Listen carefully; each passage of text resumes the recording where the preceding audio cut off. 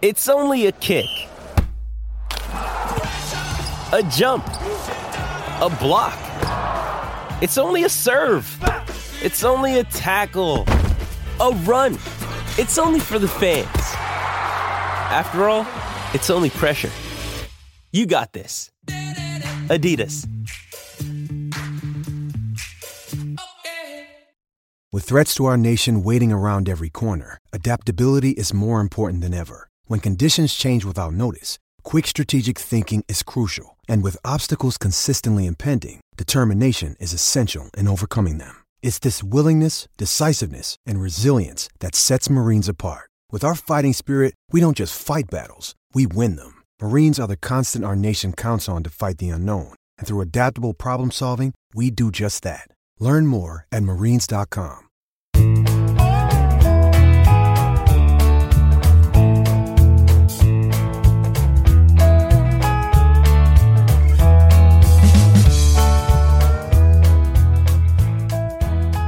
You're tuned in to the Cleveland Baseball Talk podcast. I'm Joe Noga, joined as always by our Tribe beat writer Paul Hoynes.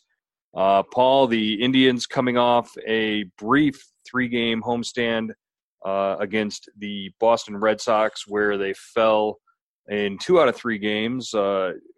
Wednesday's series finale saw Xander Bogaerts hit a couple of home runs, and Rafael Devers, as hot as any hitter in the league, came up against Shane Bieber, and Bieber apparently was struggling with some sort of stomach bug, but gave the Indians 6 innings.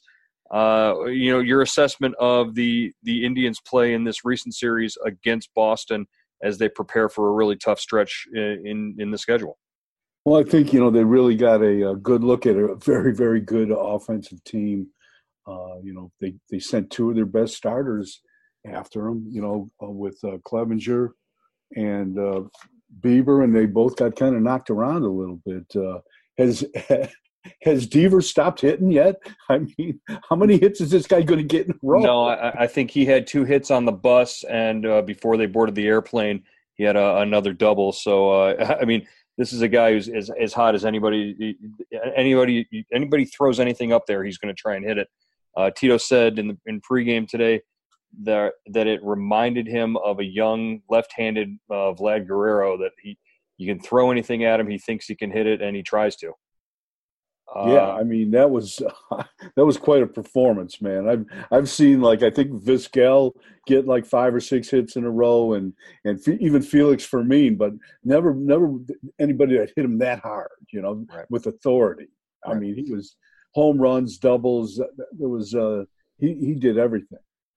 Well, the other hitter in the park today, Wednesday, that has been as hot as any other in the league, Carlos Santana, for the Indians, hitting game-winning home runs in back-to-back games on Sunday and Monday for the Indians. Of course, the walk-off home run in the 10th inning on Monday was, in the bottom of the 9th inning on Monday was, pretty much a sight to behold. We keep going back to this. Carlos looks like he's comfortable, like he's happy, and this is really the season of Carlos Santana for the Indians, isn't it? Yeah, he's had a great year. I hope he keeps going because he's going to have to. Just Joe, in spring training, he changed his approach. He started hitting the ball up the middle. He knew he was losing so many hits, by being strictly a pull hitter from either side of the plate and pulling the ball into the shift. And you could just see from spring training on that he changed his mindset, changed his swing. And that's hard to do when you're 30, 32, 33. Most guys are kind of locked in their ways, but he changed, and it's really benefited him and the Indians. Well, even the home run that he hit on Monday night that went the opposite way over the wall in left center, he told us afterwards he was just trying to hit a double. He was just trying to get on base and be the go-ahead or winning run there in the bottom of the 9th. And, the ball, he hit it hard. The ball wound up carrying out. But like you said, the approach is everything, and that's where when Carlos Santana is going well, it's those balls are going to be in the gap the opposite way and on a line like that. And he's played great at first base. He was an all-star this year. This is definitely his season. Let's shift gears and talk about one of the Indians hitters that's maybe been struggling a little bit. Oscar Mercado had a base hit on Wednesday, actually had a base hit on Tuesday as well, of the swinging bunt variety. But, that's been it for Oscar Mercado over the last, maybe week and a half. He struggled in Minnesota in a big series there. How long can the Indians afford to keep him at the top of the lineup if he's not able to have at least productive at-bats? Yeah, that's a good point, Joe, and it's starting to stand out now. As the games get more important and the opposition gets a little better, they're really working over Oscar. He's not. You can tell he's frustrated. I think sometimes he tends to carry his at bats into the field, and we've seen him go through one kind of extended slump, and he came out of it. So that's a good sign, especially for a rookie. We'll have to see if he can come out of this. But, I would not be surprised if, Terry Francona, when Yasiel Puig comes back from the suspension, that maybe they shift the lineup a little, maybe drop him down in the order, take some heat off him. Jason Kipnis may be a candidate to come up and reclaim that familiar number 2 spot in the order that the Indians fans are used to seeing him in. That's a possibility. Also, maybe possibility of a Greg Allen, who's a switch hitter, might be up there. But we know Tito doesn't like to necessarily stack his switch hitters. He likes to spread them out. It was unusual. He did that a couple of days ago. He had 3 switch hitters at the top of the lineup. With Lindor, Allen, and I think Ramirez. I don't know. Well, I think, they had like 3 guys at the top of the lineup. Well, Santana. Santana. Right. And that's I can't remember him doing that before. No, it's something he definitely doesn't like to do. So, you brought up our newest U.S. citizen, Yasiel Puig, took the 3-game suspension and at least did something productive. Went down to Miami and was sworn in as a U.S. citizen during his, let's say, mini vacation. First of all, have we seen the end of suspensions for Yasiel Puig, at least for the final 2 months of this season? Can Indians fans rest assured that this guy won't get kicked out of any more games and suspended any further, at least while he's still here? And, what would this just recently completed Boston series have looked like if Yasiel had been in the lineup and provided some of that, at least that threat of being able to drive in runs when the Indians seemed to not be able to come up with those big hits with runners in scoring position throughout the series? Yeah, I think hopefully, I think one of the reasons they acquired Puig, the Indians at the trade deadline, was because they figured, he was going to be on his best behavior for the last 2 months of the season here, simply because he's playing for a contract. He's already been kicked out of 3 games, suspended twice. I don't think he wants to keep playing that way or doing those things. If he's still got to put up numbers. He's still got to, think about next year. Now, I know he's sometimes emotions run hot with him, but I would think somebody's whispering in his ear to walk the straight and narrow. And I think the series would have probably been different, a little different. The Indians would have had a lot more firepower and a threat. They in the middle of that lineup, and somebody hitting behind Santana, and maybe who knows? Does Frankie Lindor try to steal third base on Tuesday night if Santana and Puig are hitting back to back? Right. Well, you probably wouldn't have had Mike Freeman batting in that spot too after Santana. So at least, they pulled Franmil Reyes because of his lack of any sort of speed of any kind. But Franmil Reyes is another one to bring up. We saw him hit home runs in back-to-back games for the first time for the Indians. When I think of Franmil Reyes, when I think about him, everything is sort of geared towards beyond this season. So anything he's going to give the Indians this year is just sort of extra. But I think, the Indians see value in him beyond this season as he develops into, that middle of the order right-handed power bat. Oh, yeah, I think you're right, Joe. I mean, that was kind of the emphasis of the deal because they've got him under control through 2024, something like that. I think, it was encouraging to see him hit the 2 home runs against Boston. The place into the ballpark where he hit them, right center and right field, they felt that his swing was geared that way and that would play well at Progressive Field. Because there's no 19-foot wall out there, and that's where the jet stream is. So maybe, I think that was good to see. And, and also, next year, I mean, he was part of the future. That was the balancing act of the deal. Get Puig for now and get Reyes for the future.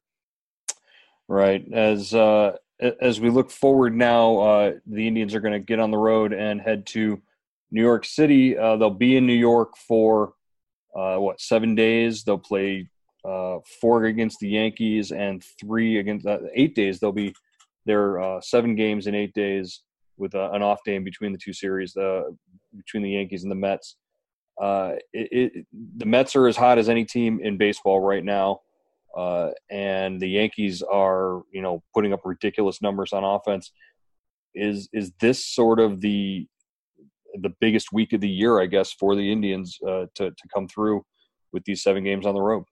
Yeah, I think I don't know if it's the biggest week, but it sure is an important one. The schedule gets easier for the Twins. It gets more difficult for the Indians. And right now,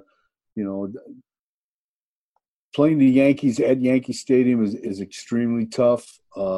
Then they go to Citi Field with the Mets, another hot team, and I just think it's an important series. And I wonder, did they have a letdown after taking 3 out of 4 from the Twins and moving into a first place tie? Then you come in and play a really a talented Boston team that hasn't been playing as well as everyone thought they would, and they're trying to get back in the wild card race. And they took 2 out of 3 from the Indians, an Indians team that was probably, I would think, a little drained from playing those emotional games at Target Field, and the first one coming back, where Carlos won it in the 9th. So they've got to regroup.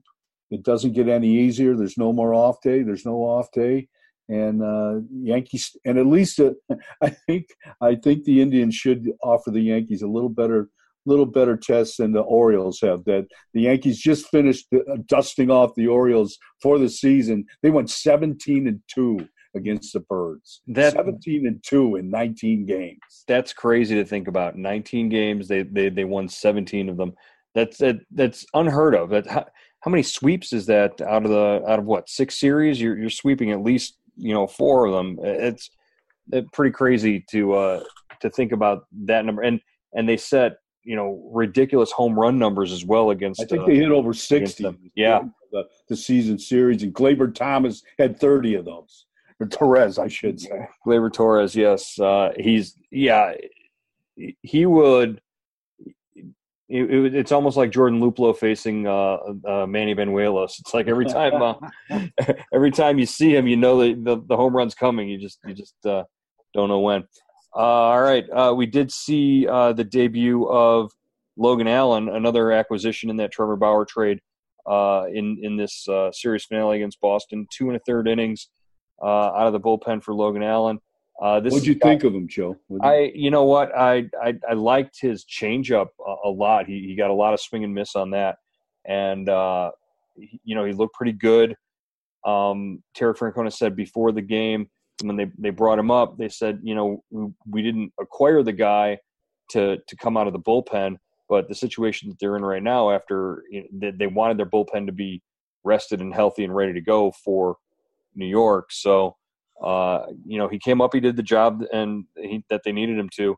Where he goes from here is who knows, but I can see him pitching some valuable innings, especially if you get into one of those 12 to 10 slugfests in Yankee Stadium.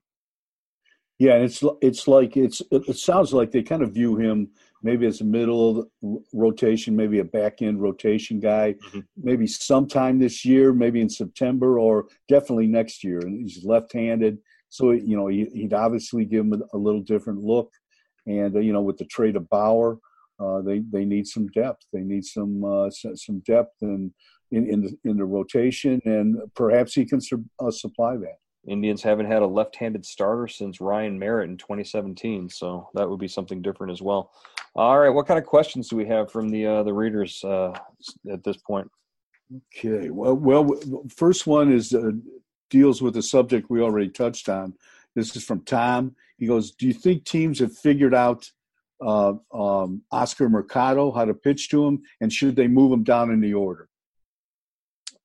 As far as figured out, I mean, he's a rookie. There's not a lot to figure out. He hasn't really, put himself out there as, one type of hitter or another. I think he like you said, he's been able to pull himself out of slumps, and that's a good thing.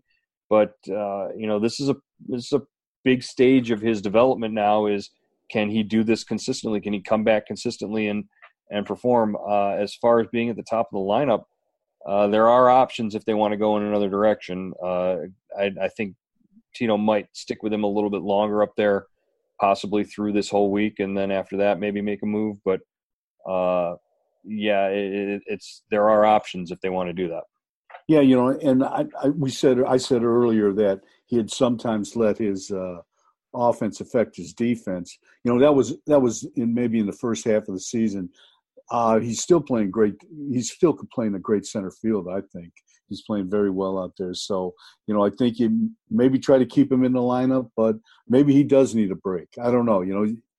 It's you're asking a lot from a guy in his first year in the big leagues. You're coming on, mid August.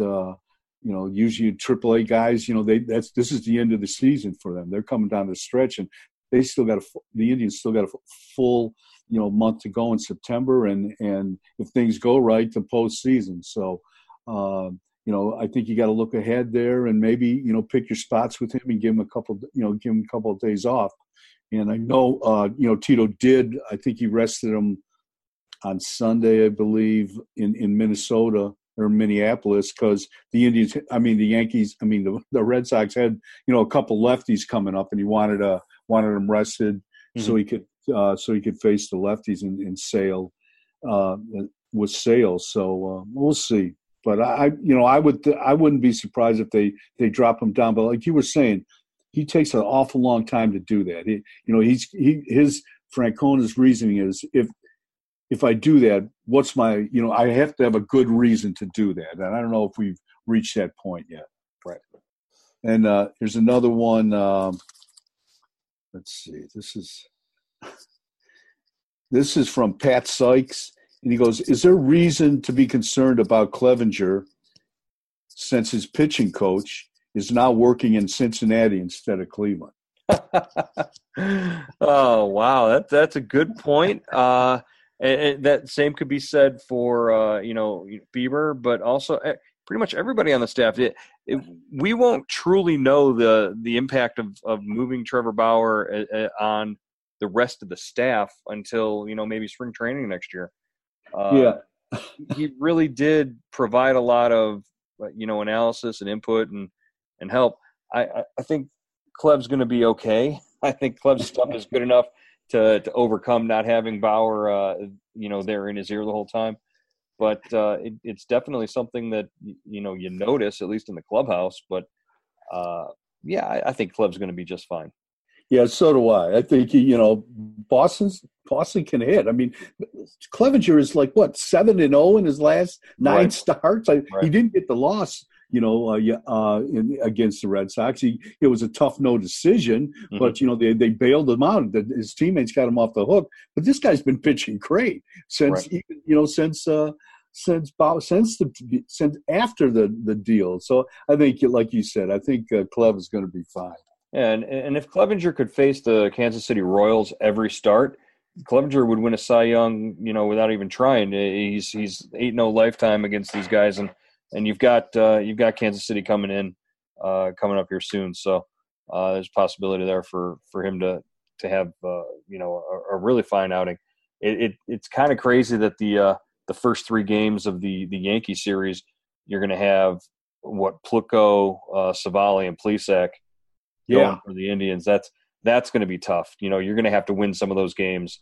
9-7 and 10-12 and all that kind of stuff. So 12-10 and all that. So yeah, I was looking back, at the Yankees' first trip in, their only trip in earlier this season in June, and Plesac and Plutko both won their starts in that series. So different play, obviously different situation, different ballpark, but we'll see how they pitch. Here's our third and last question is from Bobby in Albuquerque. Is Brad Hand gassed? He had a great first half, but he's been struggling since the All-Star break. What do you guys think? I don't know necessarily that the velo is down if you're talking about him being gassed, but I think when you throw two pitches, I think if the hitters start to make the adjustment, boy, everybody's got analytics and video and whatnot now, and they know, maybe sit on a fastball and just take the slider until he can throw it for a strike. And he hasn't been throwing the slider for a strike, early in counts to hitters lately. So that's where I think he's been struggling, is his command of that slider early in the counts to these guys when he gets in. And when he falls behind, that's when he gets hit hard. Yeah, I think the first batter, to all closers, the first hitter is a key. And Sunday in Minneapolis, the first guy got on base, he doubled, and that really puts in a tight game, that puts a lot of pressure on the defense and the closer. We saw I know in Monday in Boston against the Red Sox, they got on base early too. So I think that plays into it, and I think you're right, Joe. I mean, if you're a two-pitch pitcher, and most closers, they're not throwing four pitches up there. I mean, most guys are like one or two pitches, and it's time to you throw your best stuff, and you face the best pitch hitters on the other team, and who comes out the best. I think, all closers blow at least 5 to 6 saves a year. No matter how good or bad you are. I mean, the good ones. I mean, we're talking good, right. Elite closers. Hand is blown 4 saves, I think. So what you're saying is he's got anher one in him. Way to go. Yeah, right. You heard it here. I mean, I don't think it's time to panic. I don't think it's time to start scouring, trying to bring guys up from the minors. That's what everybody's saying. Everybody's sitting here saying, "Oh, bring up Karinchak. He's back and he's healthy in Columbus now, and he's lights out when he pitched." Are you kidding me? You're going to bring up a kid for the stretch run in a playoff in a pennant race, and you want to bring a AAA kid who's been in AAA for a month, and you bring him. That's the most ridiculous. How much time did he miss with this pulled hamstring? I mean. Yeah. But maybe you bring up Karinchak in September and he helps out. Right. He throws an inning. Oh, absolutely. Yeah. But you're not bringing him up to make him your closer. Not to be the closer. No. You're paying Hand to slam the door, and you got to keep going to him. As long as he's rested, I think he's going to be fine. I mean, is he feeling a little pressure, feeling a little weight? Maybe. Is he tired? He's been used a lot. He might be a little tired, but, I think a couple of days off, he didn't pitch today. We'll see what happens. But they're going to need him. And you can't, as Frank Kona says, he always says, you don't run away from these guys. You try to find a spot for them where they can have success and build confidence. All right, well, we're not going to run away from Hoynesy, but Hoynesy is going to be heading out to the Big Apple, New York City for 8 days. Safe travels out there, and this is the climax of the season to this point so far. I think these 7 games in New York, it should be a fun week. Yeah, definitely. We'll see what happens. It'll We'll know a lot more about this club, after these 7 days than we do right now. And hey, say hi to Mickey Callaway when you're out there, but be careful about the way that you say hi to Mickey Callaway when you're out there. That's right. Let's just put it that way. I don't want Mickey to get mad at me. Holy Toledo. All right, Hoynesy, we'll check in next week on the Cleveland Baseball Talk podcast. Thanks, Joe.